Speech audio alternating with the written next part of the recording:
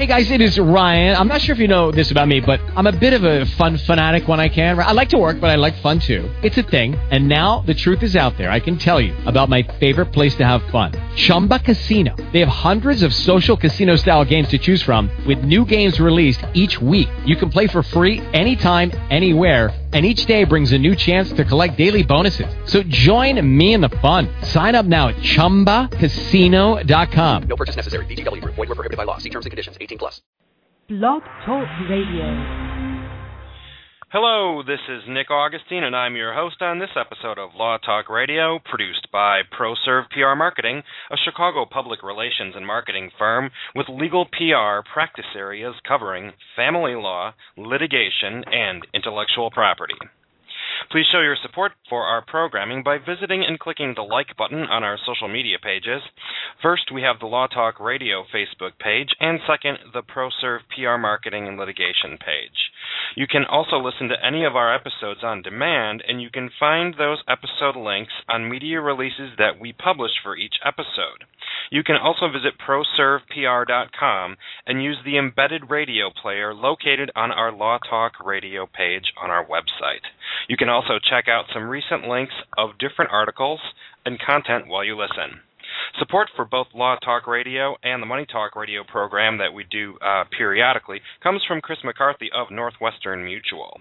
Chris McCarthy provides individuals and business owners with expert guidance and exclusive access to Northwestern Mutual's life and disability insurance policies. The Northwestern Mutual Life Insurance Company, Milwaukee, Wisconsin. Today's show is New Advocacy in Family Law with Sandra Crawford. Sandra Crawford returns to Law Talk Radio to update our audience about advocacy in family law and domestic relations.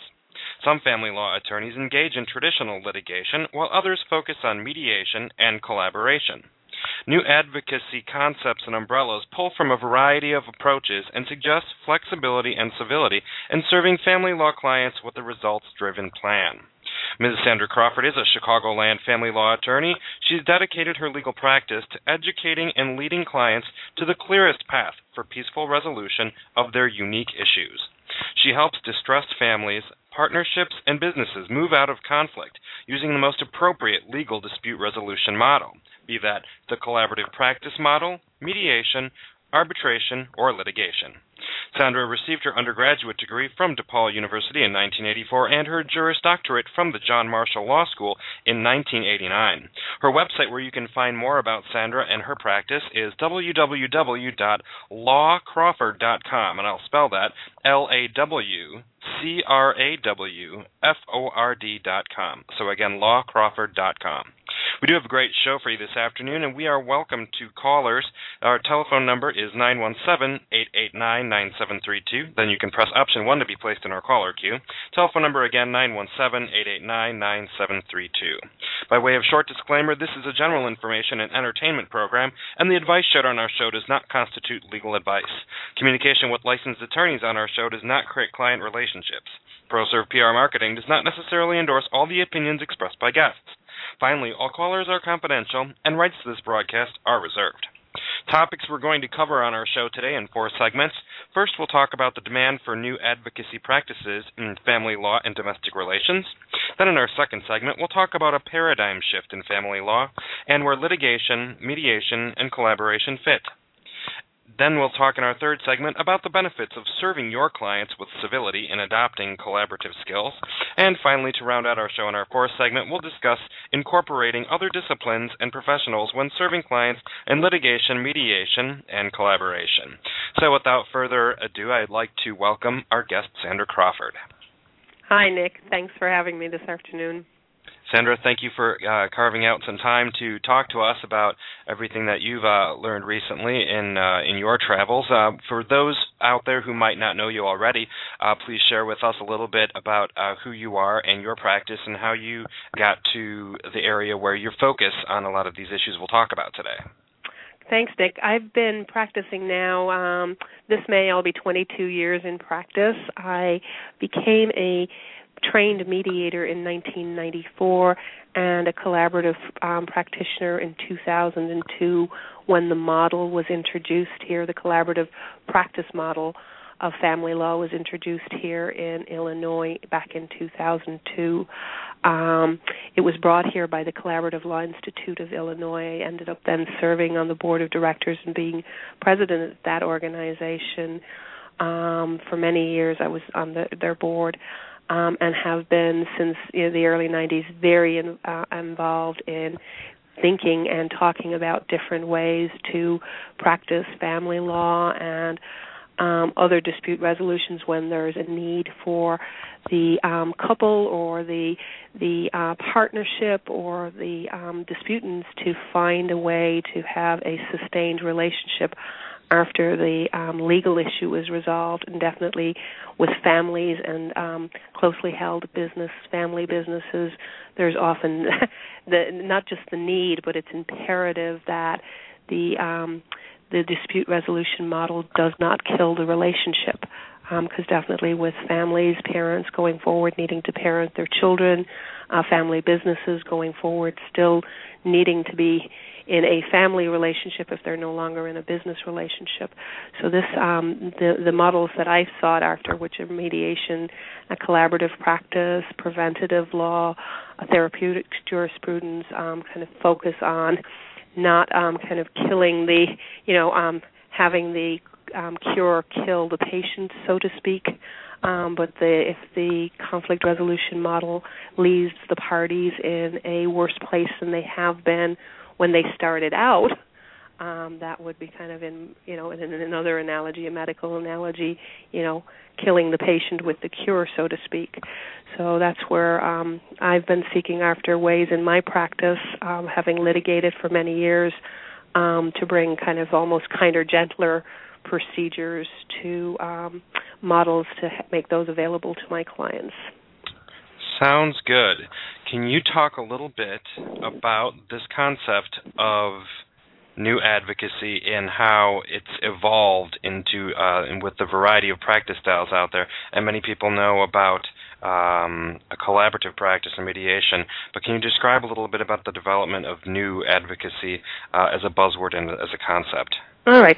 So if we talk about traditional advocacy as the litigation model, arm's length negotiation, positional bargaining, exchange of offers, assumed goals, information used to ambush, keeping things close to the chest, sacrificing the relationship, all in the furtherance of kind of the winning, the concept of one side winning after the conflict is resolved, someone being handed the verdict, you won. If we talk about that as the thing that we're comparing new advocacy to, so the traditional model being a winner-takes-all traditional litigation model, the new advocacy, the conflict resolution advocacy, or the collaborative advocacy stresses more face-to-face negotiation, interest-based negotiation, building consensus, is dominated by the client understanding and articulating their values and belief system, exploring expanding options and goals as opposed to narrowing them, working very intentionally with the client around their expectations and their very specific goals, using information to create options as opposed to kind of keeping information close to the chest until it has to be revealed pursuant to a subpoena or a demand for discovery or disclosure, and emphasizing transparency and full disclosure with the intention of building relationships and sustaining relationships and having the agreements that folks create being sustainable into the future. So they're kind of the two, the comparisons of what I call traditional advocacy, which is kind of the litigation zealous, represent the client, their position without understanding what happens after, that position wins, what happens after the judge says, husband is right, wife is wrong, mother is right, father is wrong. One business partner wins, the other partner loses. What happens to those cases and those conflicts? Do they really resolve, or do they leave folks in a worse place than when we found them? as legal professionals when they come into our office to have us take care as their attorneys, help them through a process. And maybe for one client, winning is everything, but I would challenge anybody who would really say in family court there is winners. There's a quote I heard out there by a gentleman by the name of Bill Eddy, who does a lot of work in this area of high conflict couples, and the quote is, in family law court, it's the winners who get shot. It's it's that old saying in terms of it's not always the winner. It's sometimes a Pyrrhic victory because it just leads to more conflict, if that makes sense. It does. To folks. Yeah. Another question I have: there are several perceived pros and cons of the different styles of litigation, collaboration, and mediation, and not, fairly enough, not everyone's on the same page. And I've heard, individuals say that some people are well matched for a collaborative process, some people are not. There are opinions all over the place. What are some of the perceived pros and cons of the different styles that you hear? Well, first of all, in any conversation we have about this, we've got to be very clear about what we're talking about. Collaborative practice is a very, very specific model of practice, as is mediation. It's not just adopting a more cooperative or collaborative mindset, small c. Collaborative practice, big C, big P, is a very specific model. So in order to talk about kind of the pros and cons in that context, I would say folks would be well-deserved to have done some study, done some learning in that model. There is a 2-day basic training component to be trained. There's some now international standards put out by the International Academy of Collaborative Practice, IACP, and those standards and information about that can be found at www.collaborativepractice.com. So, in talking, we've got to be very careful. It's not always evident when we say collaborative, because a lot of folks will say, but I have a collaborative mindset, I have a compromising mindset or a cooperative mindset. Is that enough? And I would say if we're talking about the model itself, collaborative practice, definitely it's a start to identify yourself as somebody who compromises, who settles a lot of their cases. But collaborative practice, big C, big P, is a very specific model. So in bringing folks into that model, there is an assessment part, and understand that model is an interdisciplinary model where we have mental health professionals and financial professionals as well as attorneys. So there's a distinction to be drawn, which is not really evident, I think, when we talk about it, the difference between being trained in a collaborative process model versus just having a collaborative intention. Or a cooperative intention. And definitely there's a lot of folks out there who compromise and do reach a lot of settlements in their case, but that's very different than doing a case using the collaborative practice model, which does require the attorneys to withdraw if the case goes to litigation, which may be very different if you set out, say, I am a litigating attorney who compromises or resolves a lot of my cases, but in the context of litigation. Hopefully it's probably a longer answer to the question of what's the risks and benefits, but I think we've got to be very careful about distinguishing practice versus intention. If that makes sense. It does. Another question that stems off this demand for new advocacy, demand for collaboration, and the collaborative practice model, are you seeing it coming more from clients or from the attorneys, and is the public responding well? I think the public, this demand generated in a public that is now more educated, in the last 10 years.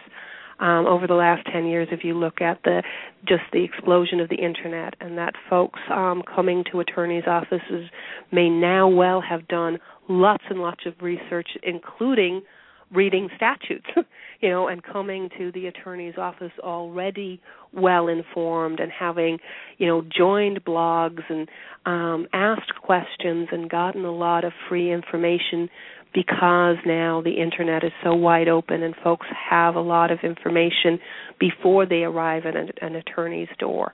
So I think the public is driving this need for a change in the profession and how the legal profession responds to clients. First of all, because they're just much more educated, and just the access to research is just much more apparent, where anybody can go in and Google joint custody or child support before they arrive on my doorstep as a practitioner to ask me those questions.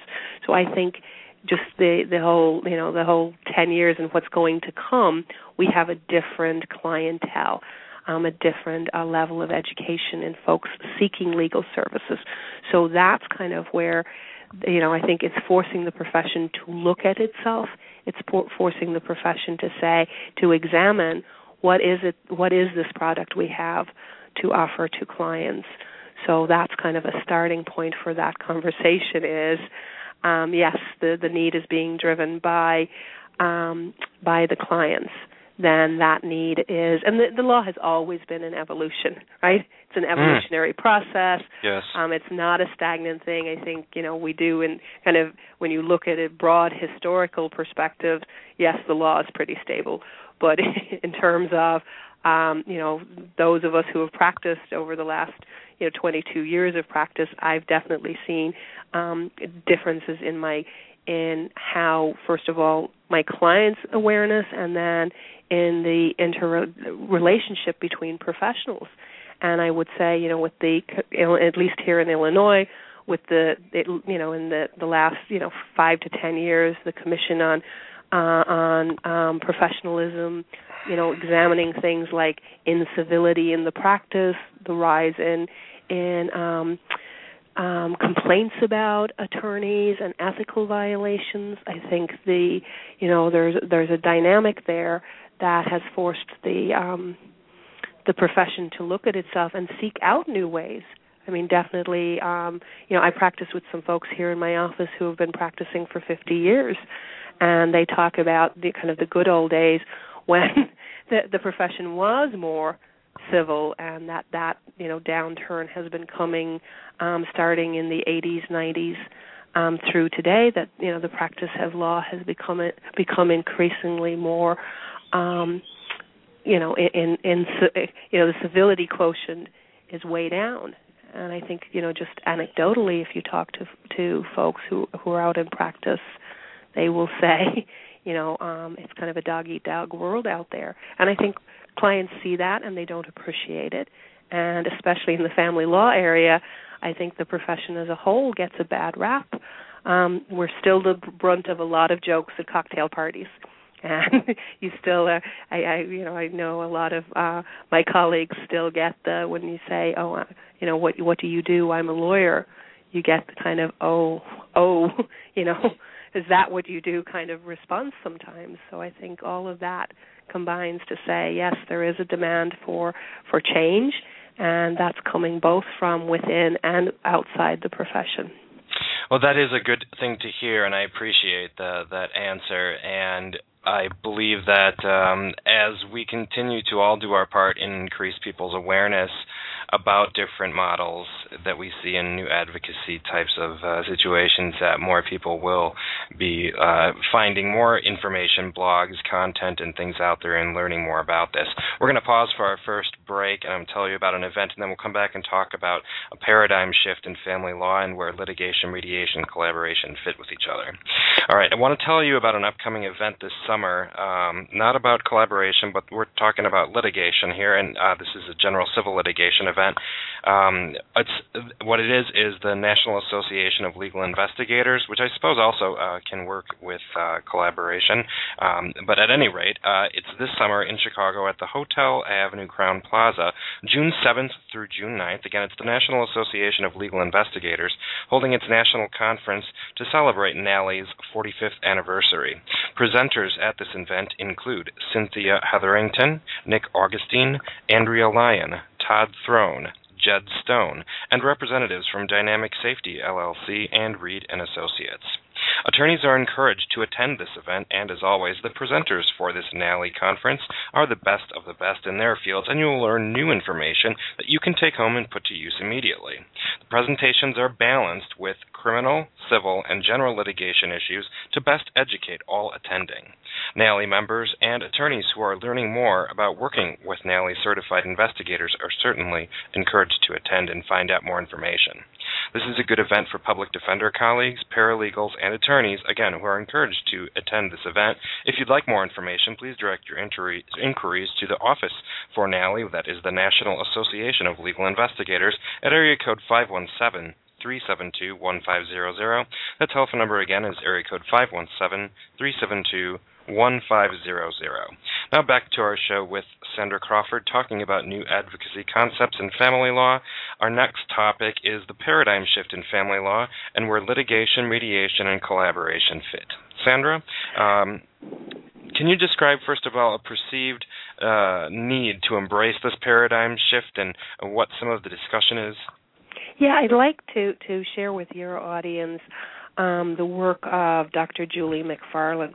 She has done extensive research in the area of kind of advocacy models and how old paradigms and old traditional practices versus kind of the new emerging practice. And her work is called The New Lawyer, How Settlement is Transforming the Practice of Law. She is out of the University of Vancouver, and this is a wonderful book for anybody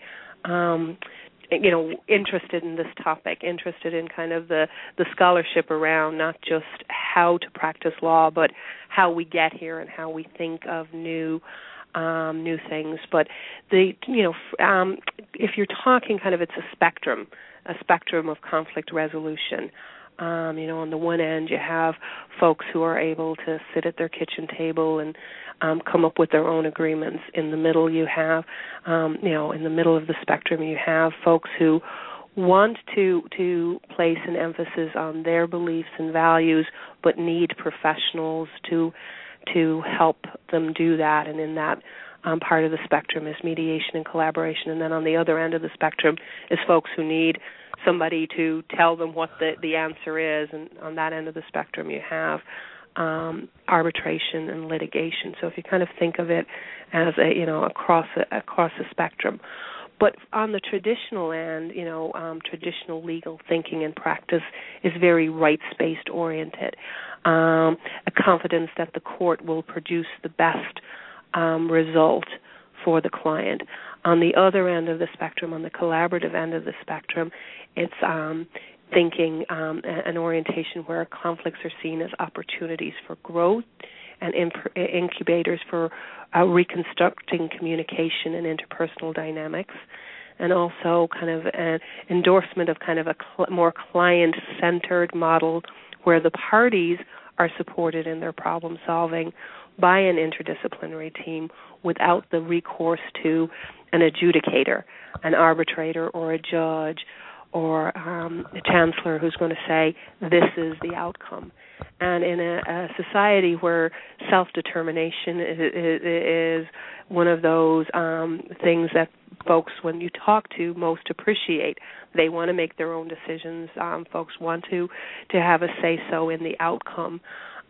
This whole idea of shifting from a paradigm that says, somebody else will make the decision for you based on a very rigid set of articulated rights to a system where you say you, client, can help determine your outcome, and you can do that by understanding and learning new techniques and new models for communication, understanding interpersonal dynamics, and understanding conflict resolution. Kind of from a scientific point of view, so to speak. And so that's kind of the paradigm shift and the continuum, and where this idea of the concept of paradigm shift. There's also some really good works out there by folks who are in the forefront of collaborative work. There's Miss Pauline Tesler, from an attorney out in California. Her book, Collaborative Law, Achieving Effective Resolution in Divorce Without Litigation, published by the ABA. I believe that's in its second publication. It was originally published in 2001. Is another wonderful guide, as is a book by Forrest Mostyn, The Collaborative Divorce Handbook, Helping Families Without Going to Court, published by John Wiley and Sons. So there's a lot of reading, and all of this reading can be found on the IACP website at that www.collaborativepractice.com. There's an extensive bibliography for folks who are interested in understanding the paradigm shift, understanding kind of the change in the mindset that has to go on in lawyers, the kind of mindset that the lawyer is the one in charge and responsible for everything on the litigation end, to the mindset where the lawyer is the negotiating partner with the client, educating the client, helping the client articulate needs and interests, and helping the client stay focused on sustainable outcomes. This whole idea in litigation about this zealous advocacy, which unfortunately, the idea of zealous advocacy is an important one, but it has somehow now gotten lost in this morass of incivility. It's been equated with incivil or uncivil behavior. In the when the paradigm shifts, it's a model to where the lawyers are pledged to be part of the solution, pledged to work respectfully, and to interact in ways that support, getting away from conflict as opposed to support, more conflict, more fighting, more distress for the client. And finally, in that paradigm shift thought, it's moving from a system of fault finding and blame. She did it, he did it, they're wrong, we're right, to a system where we focus on interest-based negotiation and employing negotiation techniques. And that whole interest-based negotiation, is work that's been done at the Harvard Negotiation Project, and it started, I believe, with the Getting to Yes, negotiating agreements without giving in work by Roger Fisher and William Ury and Bruce Patton that was done in the 1980s.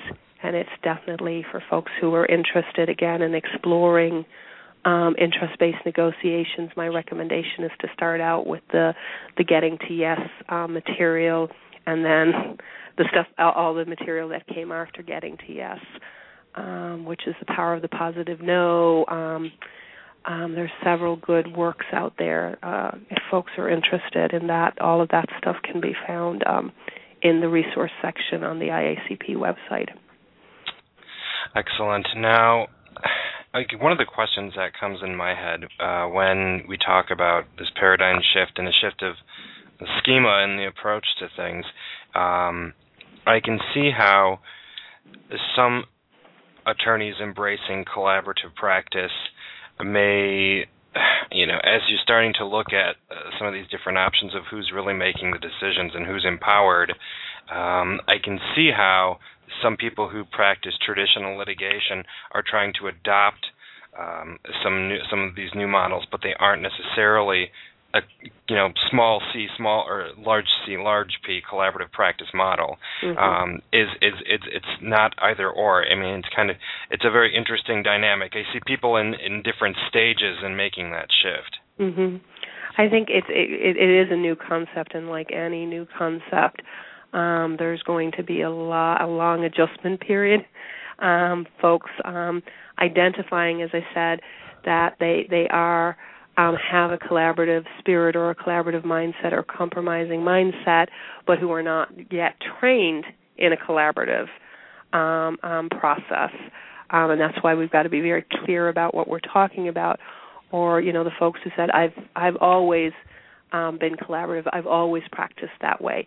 That is honorable, it's wonderful, it's great for folks to be able to identify what their own problem-solving persona is, right? Very different to being trained in a model, because the model the model is very specific that the attorneys do have to withdraw if the clients decide, after all of the resources are used and all of the techniques are used to help the clients come to a resolution, if those clients then decide, no, I would prefer to have a third-party decision maker make the decision, be that a judge or, a arbitrator or a, quote-unquote rent-a-judge for the day, which is available now also. You can bring in retired judges who will come in and act as arbitrators for a day on an issue. If folks finally decide, we want somebody else to make the decision, then the attorneys who are in that big C, big P collaborative case are committed by written agreement signed with their attorneys at the beginning of a case to withdraw. And this is nothing new in the European system. In the British system, the barrister-solicitor paradigm exists there, where the solicitor worked up the case and then the barristers try the case. In our American system, U.S. system, we don't have that distinction. So I think it's a little bit of a harder concept to get your mind around, because kind of the highest, a lot of value has been placed on the aggressive litigator, the gladiator part of the profession versus the peacemaker part of the profession. And this is where I like to pull out the famous Lincoln quote when Lincoln was mentoring a young lawyer, and he said to this young lawyer, discourage litigation, persuade your neighbors to compromise whenever they can, point out to them how nominal winners is often a real loser in fees, expense, and waste of time. As a peacemaker, the lawyer has a superior opportunity of being a good man. There will be business enough. So I love that Lincoln quote from 1850.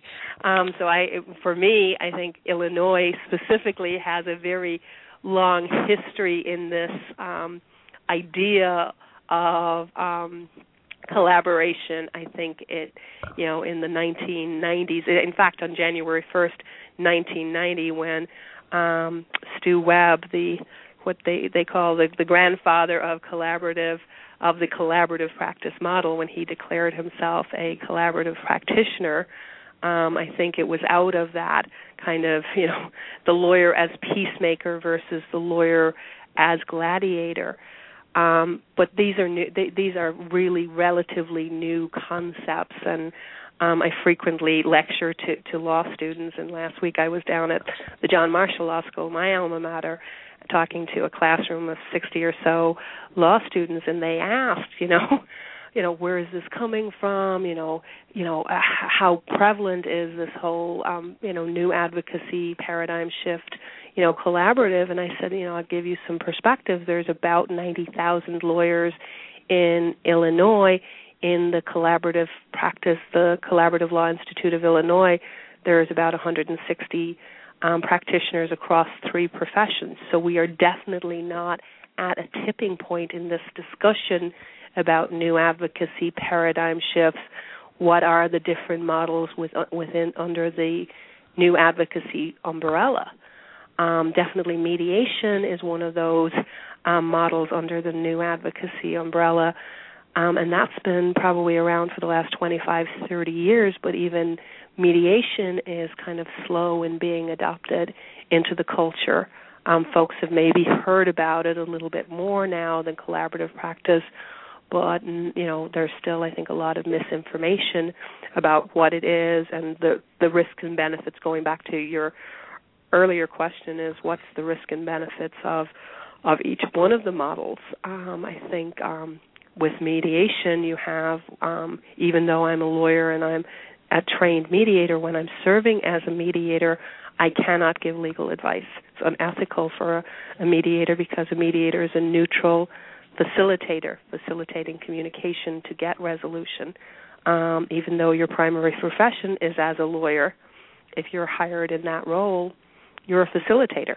where in a collaborative role, I am very much giving legal advice, educating and advising my client, and advocating, albeit not advocating in kind of the gladiator model in front of a tribunal. I'm advocating for my client's highest goals and best outcomes, and advocating for the process also, that, it's not necessarily your gain, my loss, especially in family law situations where you also have stakeholders like children, and sometimes the trying to apportion resources between the parties can have really adverse effects on the children and the entire family structure. Very, very true. There are so many demands on everyone in the process of dissolution, and anything that people can do to make it an easier process, especially as you've mentioned on the children, that is certainly a good thing for the future. We're going to pause shortly for a next sponsor message, and then come back and talk a little bit more about the benefits in serving your clients with civility and adopting collaborative skills. I want to tell you about a combination offer from the Chicago Daily Law Bulletin and Chicago Lawyer Magazine. Super low price they have right now. It's lawbulletin.com/combo. Again, this deal can be found at lawbulletin.com/combo, C-O-M-B-O. For a limited time, Law Bulletin Publishing Company is offering a special 1-year subscription rate of $159, which is 43% off the normal subscription rate. Plus, if you act now, you'll receive free 1-year subscription to the Chicago Lawyer Magazine, which is a $60 value. So subscribe to the Chicago Daily Law Bulletin by April 30th, 2012, and you will also receive Chicago Lawyer for 2012.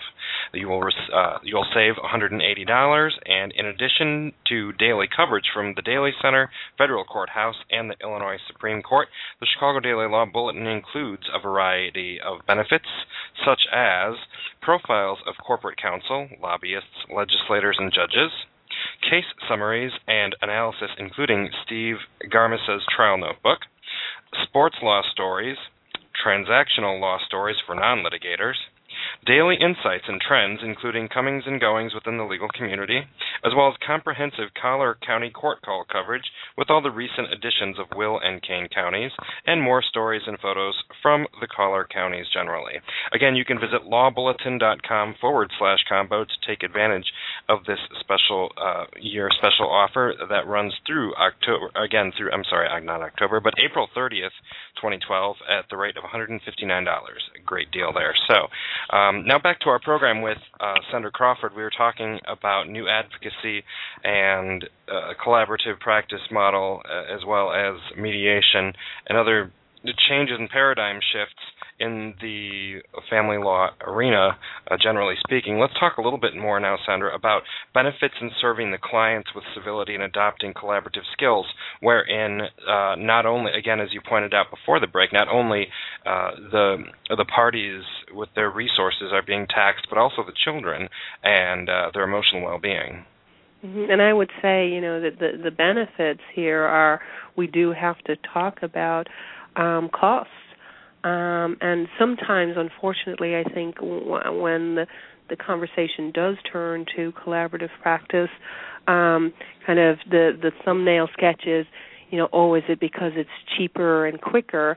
And I would like to stay away from that kind of just very shorthand way of talking about it. Yes, there have been studies done by the International Academy of Collaborative Professionals, IACP. A 5-year study was done of collaborative cases nationwide, and understand now collaborative practice is practiced in all states in the United States and in 24 countries around the world. So studies were done collecting data from successful and unsuccessful cases, and I don't know that the model is served well by saying it is cheaper and quicker, but that's what the studies, the studies support it is that they can be less costly, and I think it's in terms of this civility quotient, that all of the resources are spent on kind of looking for the solution as opposed to, motion practice, battling back and forth, discovery wars. I think the thing that drives up costs in litigation sometimes are not things that are focused on the ultimate outcome. There's a lot of posturing, a lot of discovery wars that may prove unnecessary. I do tell clients, and when my clients come into my office, I do educate them on all options. I do believe our responsibility as responsible practitioners, no matter what road we take our clients down, is to let them know, door number 1, litigation; door number 2, mediation; door number 3, a collaboration; door number 4, kitchen table negotiation; door number 5, you tell me, Mr. Client or Miss Client, what you want. So I think we do have to educate the client on the spectrum, and talk about cost, talk about kind of controlling cost, containment of cost. And I think clients have a much better chance of containing costs in a collaborative setting and in a mediation setting than they do in a courthouse setting, where there is kind of that contest going on, and sometimes there is the hide the ball and the need for discovery wars. So kind of describing that's the benefit to the client, to know, first of all, that they have options in choosing the process, in choosing where they start. And then when they choose collaboration or mediation, there's a definite conversation around budgetary goals. I say to folks when they come into my office, you had a budget for your wedding, even if it was just the flowers and the license. What is your budget for this divorce? Think about it, because it's not the other party paying. Ultimately, it's the marital estate paying for the divorce, because income is still considered an asset prior to divorce. So it's out of your budget for your monthly expenses that it gets paid, or out off the top of the marital estate. So in terms of what are the costs are, and I also say to most folks who come into my office, if you're going to fight about money, you need to have, I use the Walgreens example. You need to have Walgreens type money, a store on every corner where folks are handing you cash, because the fight about money is not cost effective in most regards, especially for kind of middle income families and lower income families. Maybe if there's an unlimited fund, but I would even say my high net worth clients are very conscious about their budget. So the benefits in kind of adopting a more civil, very tailored process such as collaborative practice has to do with kind of cost and has to do with control. And most clients do want to. The question I get most, first of all, how much and how fast? Because clients really do, if they're in pain because of a breakdown in a family relationship in their marriage, they are very concerned about roof overhead, food on table, shoes on feet, which are some very primal concerns we all have around security and safety. So most clients won't tell you that they want to stay in that process for too long. And this is where cross-training with having the lawyers cross-train with mental health professionals and financial professionals, so those resources can become important, and also talking about time saving and cost saving, so that the benefits to the clients can be maximized. The lawyers doing lawyer work, the mental health folks doing the emotional work with the clients, and the financial folks helping to do some future projections. All right, what does it mean if you get all of the pension? What does it mean if you get all of the house? What does that mean in terms of longer range plans for the family, and whether folks can afford it in this particular, the last 3 to 5 years of the economic market. We're seeing a lot of folks now not having equity in their house that they can draw on to have sustained litigation. So that's become a concern. And the financial folks out there, at least the folks who work within the collaborative law community in Illinois are called Certified Divorce Financial Analysts, CDFPs or CDFAs. There's a very specific kind of understanding around divorce finance. And then the folks who work in the mental health aspect are child specialists and what are called collaborative divorce coaches. And they're not doing therapy. They're doing very targeted intervention work to help folks understand better their emotional concerns, understand better relationship concerns, and understand how to get new tasks and tools around communicating better.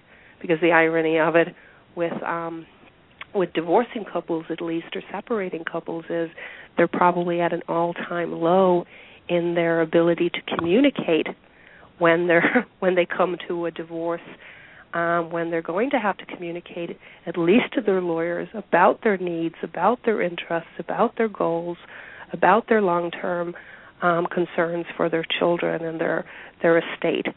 So communication becomes a very effective communication, becomes a very high priority for those folks. And I think in the old paradigm where the attorney was in charge, that communication may not have been may not have been recognized as being truly necessary because the lawyer would speak for you. In the new paradigm, under the new advocacy rules, the client is very much encouraged to speak for themselves. And the benefit there is, if you have clients speaking up and understanding what their needs and interests are, then on the back end you don't have dissatisfied clients. So there's a benefit to the profession because you don't have disgruntled clients. You have clients who are very much empowered to say what they need and do that effectively. And if they need some help, the resources, if they can't do that because of the emotion, well, the resources are out there to have the mental health folks step in who are also collaboratively trained to help the folks be more, to communicate better, with not only with their lawyer, but with their spouse, with their children, with any resources, with their children's school, any resources they may need in the community to get them to a restructured place. And that's what divorce is. It's not really a dissolution. You can't totally dissolve the relationship. You have to restructure the relationship in a way that's productive and leaves folks in a good place to go forward and to, quote unquote, live happily ever after. If we could guarantee that, we'd be out of business, right? But the benefits are not only to the clients but to the profession too, I believe. And interdisciplinary training with the attorneys, mental health, and financial folks really has to me anyway, given me a very different perspective on the work I'm doing with my client, and has definitely given me insights into how to better help the client identify what they need. Mm-hmm. And I think that another benefit there that we'll talk about after we take one short final last break is the integration of interdisciplinary practices and different professionals also serving the best interests of the child. So we're going to pause and I'm going to come right back. I just want to tell our audience out there a little note about our consulting program here at ProServe PR Marketing. From solo practitioners to large law firm managers, we talk to all sorts of different folks and we receive invitations to come to firms and present lunch and learning workshops for the benefit of not only transactional and also litigation and collaborative and mediation attorneys as well, who want to know more about how to use digital media, public relations, and marketing opportunities to leverage their achievements in organic content and contributions to their practice areas, and also to further their career and engage new clients and referrals. So call us today to learn more and set up an appointment. The telephone number is 312-505-2604. Again, 312-505-2604 for ProServe PR Marketing and our Lunch and Learn series. So it's we basically come into the firm and do a luncheon, do a small workshop. We also have materials from the ARDC on some topics to, again, help people embrace digital and all the different media options without getting in trouble with some of the risks and ethical concerns that many people have. So at any rate, 312-505-2604 602-505-2604 for that. We also want to remind our listeners to share our broadcast links in your social networks. Many people do find our shows on their friends and colleagues' Facebook, Twitter, and LinkedIn pages, and we thank all of you for your support in sharing our program with each other. Now, back to our discussion with Sandra Crawford, I want to ask a little bit more about the new advocacy umbrella and the different models, such as collaboration, in incorporating multiple disciplinary professionals, specifically towards the best interests of the children. Mm-hmm.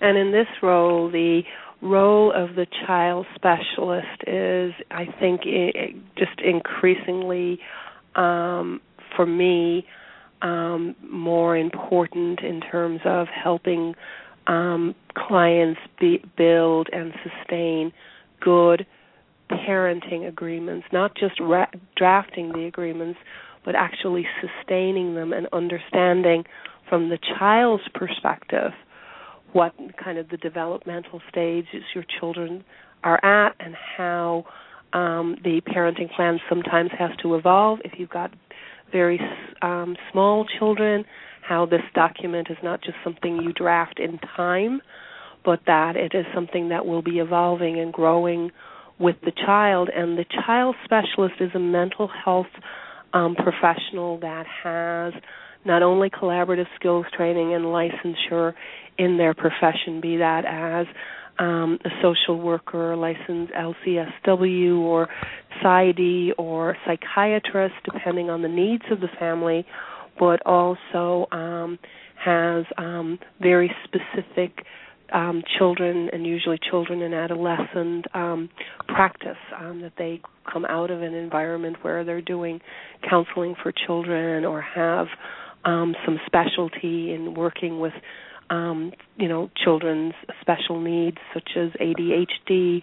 I've seen a lot of cases lately where the children have Asperger's or autism, learning disabled children. So the folks who are doing this work, and the names of the folks doing this work in Illinois can be found on the Collaborative Law Institute of Illinois' website, which is www.collablawill.org. Or you can find the Illinois group if you go to collaborativepractice.com, the international group. All of the local and state groups are part of the international organization, so you can access the folks who are specifically doing this work. And I think they differ in very much in approach and in style to what we have in the litigated system, which is usually an attorney, a child's representative, or a GAL, which is usually an attorney appointed to be the advocate for the child, the voice of the child's lawyer. Very different when you have a mental health professional who is serving as an advocate for the child's needs and translating for the parents who themselves are in conflict and who may not be as attentive as they normally would to their child's needs while they're going through a divorce, because the parents are experiencing trauma at that point in time. So sometimes the children's voices get lost, and definitely there's great work that goes on in the court system with attorneys advocating for the child, but I think there's a special quality to the work when child specialists interact with the children and bring back the voice of the child into the collaborative container.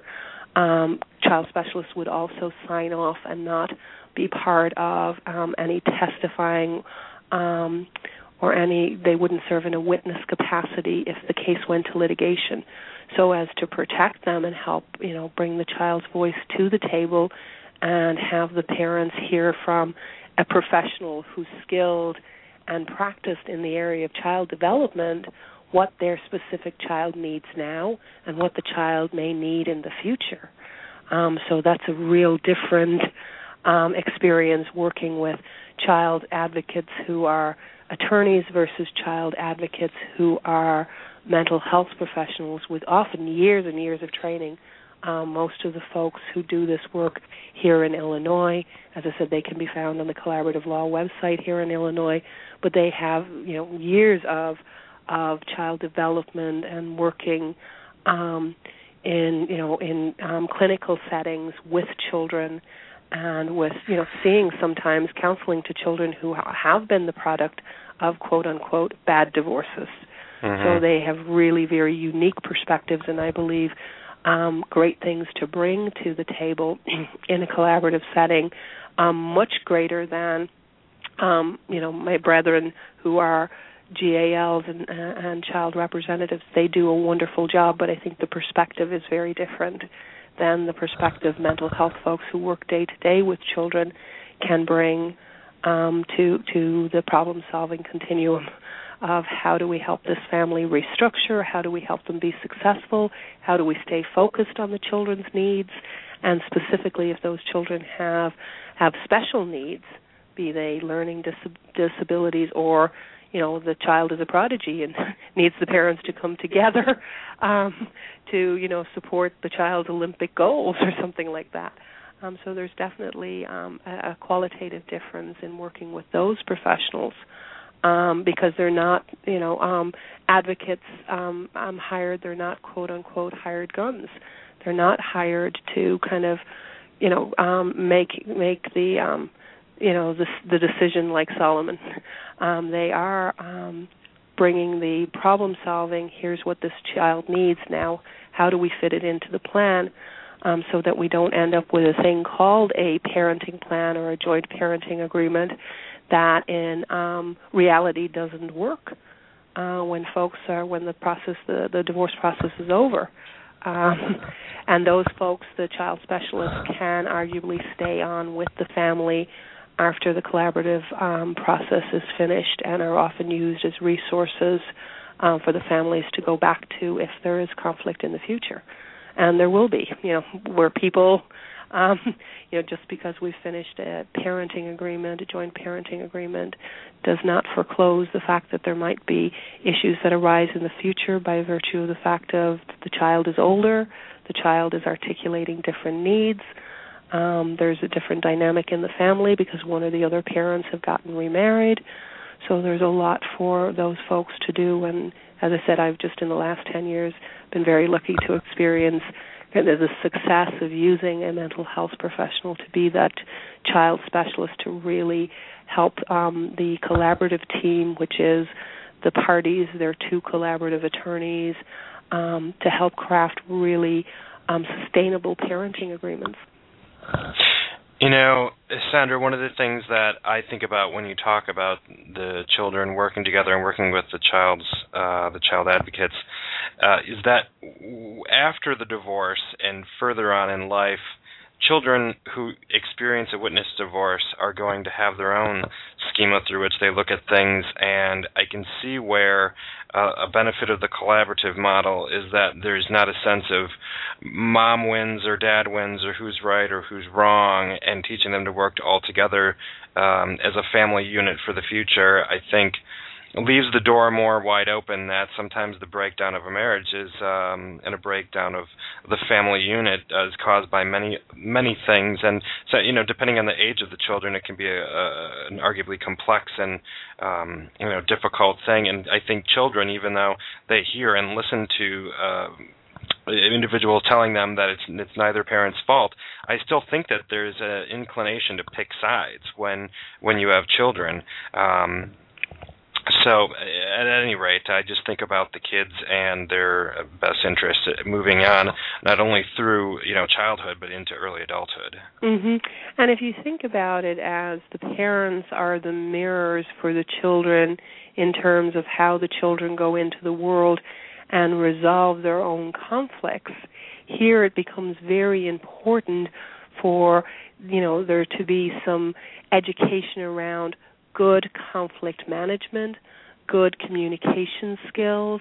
So it really is, this time of divorce is really an opportunity for the parents to learn some new skills, for the family to adjust, especially if there's been high conflict. especially if there's been a lot of conflict and a lot of poor communication leading to poor decision-making, leading to problems within the family. This is an opportunity, and the folks who are really on the forefront of educating about that are the mental health folks, and I think they have a lot to add and educate the lawyers about good conflict resolution management, good communication skills training, and any of the collaborative groups, including the one here in Illinois. It's not just getting your basic skills training in collaboration, but then going on to have a continuing ed commitment to working on getting better communication skills, getting, understanding your own conflict management style, understanding how to better help folks through some very difficult times, and staying yourself shielded from the conflict, because I think too often lawyers they take on their clients' conflict in a way that's very personal, so they become then, negative advocates as opposed to positive advocates for positive outcomes.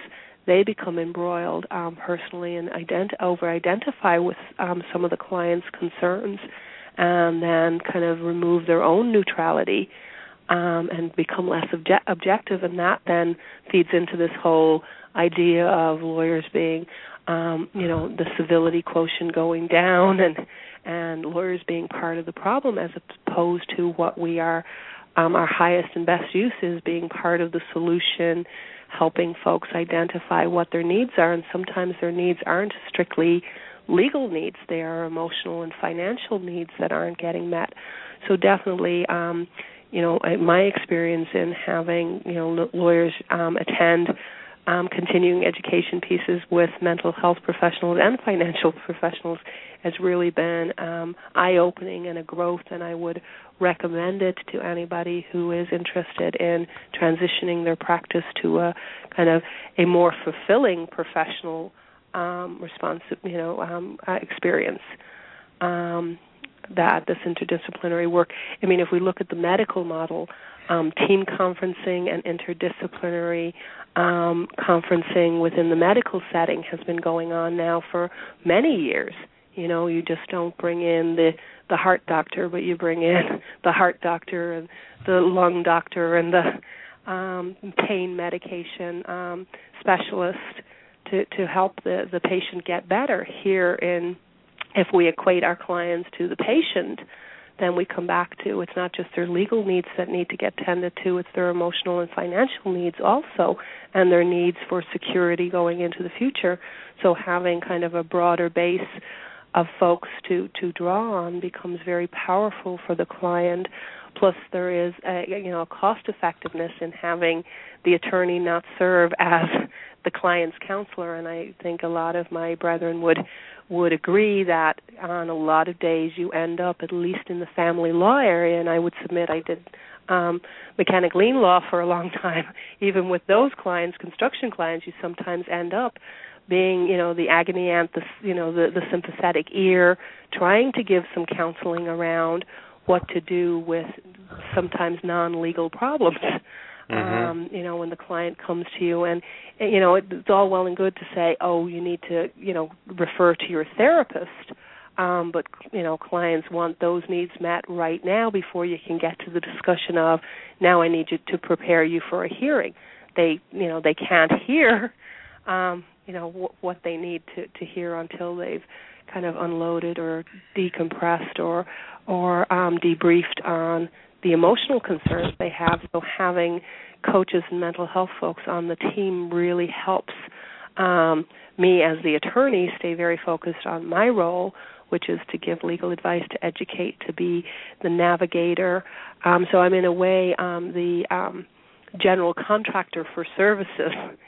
They come to me and I say, okay, it's not just go off and see your therapist, but here's someone who I can bring onto the team of professionals so that we're doing more of a medical model of teams of all of the folks, if that makes sense, supporting, acting as a network for the family as they go through this very difficult time. I think that what will continue to happen, Sandra, is more people will find more information, and the more we have discussions like this one, the more we can approach things from different angles, because I know that there are still some people who are hesitant and reluctant to change the ways that they've been doing things for years, whether that be the attorneys or the parties in divorce who assume things operate a certain way. And again, it's just a matter of time and commitment and having these conversations. So I want to thank you for your time today, and I'd like to ask you if you could give our listeners some information on how they can get a hold of you and or other resources where they can continue learning about new advocacy, mediation, collaboration, and the different models available in family law. I would welcome anybody to contact me at Crawford at att.net. That is my email address. Also to check out some of the resources that I've been giving throughout this broadcast. The collaborativepractice.com is a wonderful resource. collablaw.org, yet another wonderful resource. If folks, I think the first step is understanding at least the collaborative law model and in the mediation model is some training. I'm very honored to be part of a training company now that does 2-day basic skills training. Definitely that's a resource. We just finished a very successful 2-day basic training up in Rockford, Illinois this past weekend. So anybody interested in training should contact me at lawcrawford@att.net. And on the IACP website, the International Collaborative website at collaborativepractice.com, there are trainings around the country and indeed around the world that folks can go to. The Collaborative Law Institute of Illinois gives yearly, semi-yearly trainings in communication skills. Coming up this May is a wonderful gentleman from Britain we're bringing in who does very specific pieces on communications with clients. It's called Breakthrough Communicating with Your Clients, so they are able to collaborate. Information regarding that can be found on collablawil.org. But anybody needing more information, please feel free to contact me. All right, Sandra, I want to thank you for your time this hour and sharing your wisdom and thoughts on these topics. Thank you, Nick, as always. Okay. Bye-bye. Bye-bye. I'd also like to thank all of our listeners for tuning into this episode of Law Talk Radio, brought to you by ProServe PR Marketing and with support from Chris McCarthy of Northwestern Mutual. Chris McCarthy provides individuals and business owners with expert guidance and exclusive access to Northwestern Mutual's life and disability insurance policies. The Northwestern Mutual Life Insurance Company is in Milwaukee, Wisconsin. Law Talk Radio episodes are programmed to entertain and bring our legal industry professionals and consumers, as well as guests, the tips, tools, and news they can use to be better informed practitioners and consumers. With our guests and listeners located from coast to coast, we appreciate the opportunity to use this socially networked radio program and bring people together to share collective intelligence. Again, this is Nick Augustine for Law Talk Radio, and as always, I thank you for your time. With Lucky Land Slots, you can get lucky just about anywhere. Dearly beloved, we are gathered here today to... Has anyone seen the bride and groom? Sorry, we're here. We were getting lucky in the limo and we lost track of time. No, Lucky Land Casino, with cash prizes that add up quicker than a guest registry. In that case, I pronounce you lucky. Play for free at LuckyLandSlots.com. Daily bonuses are waiting. No purchase necessary. Void where prohibited by law. 18+. Terms and conditions apply. See website for details.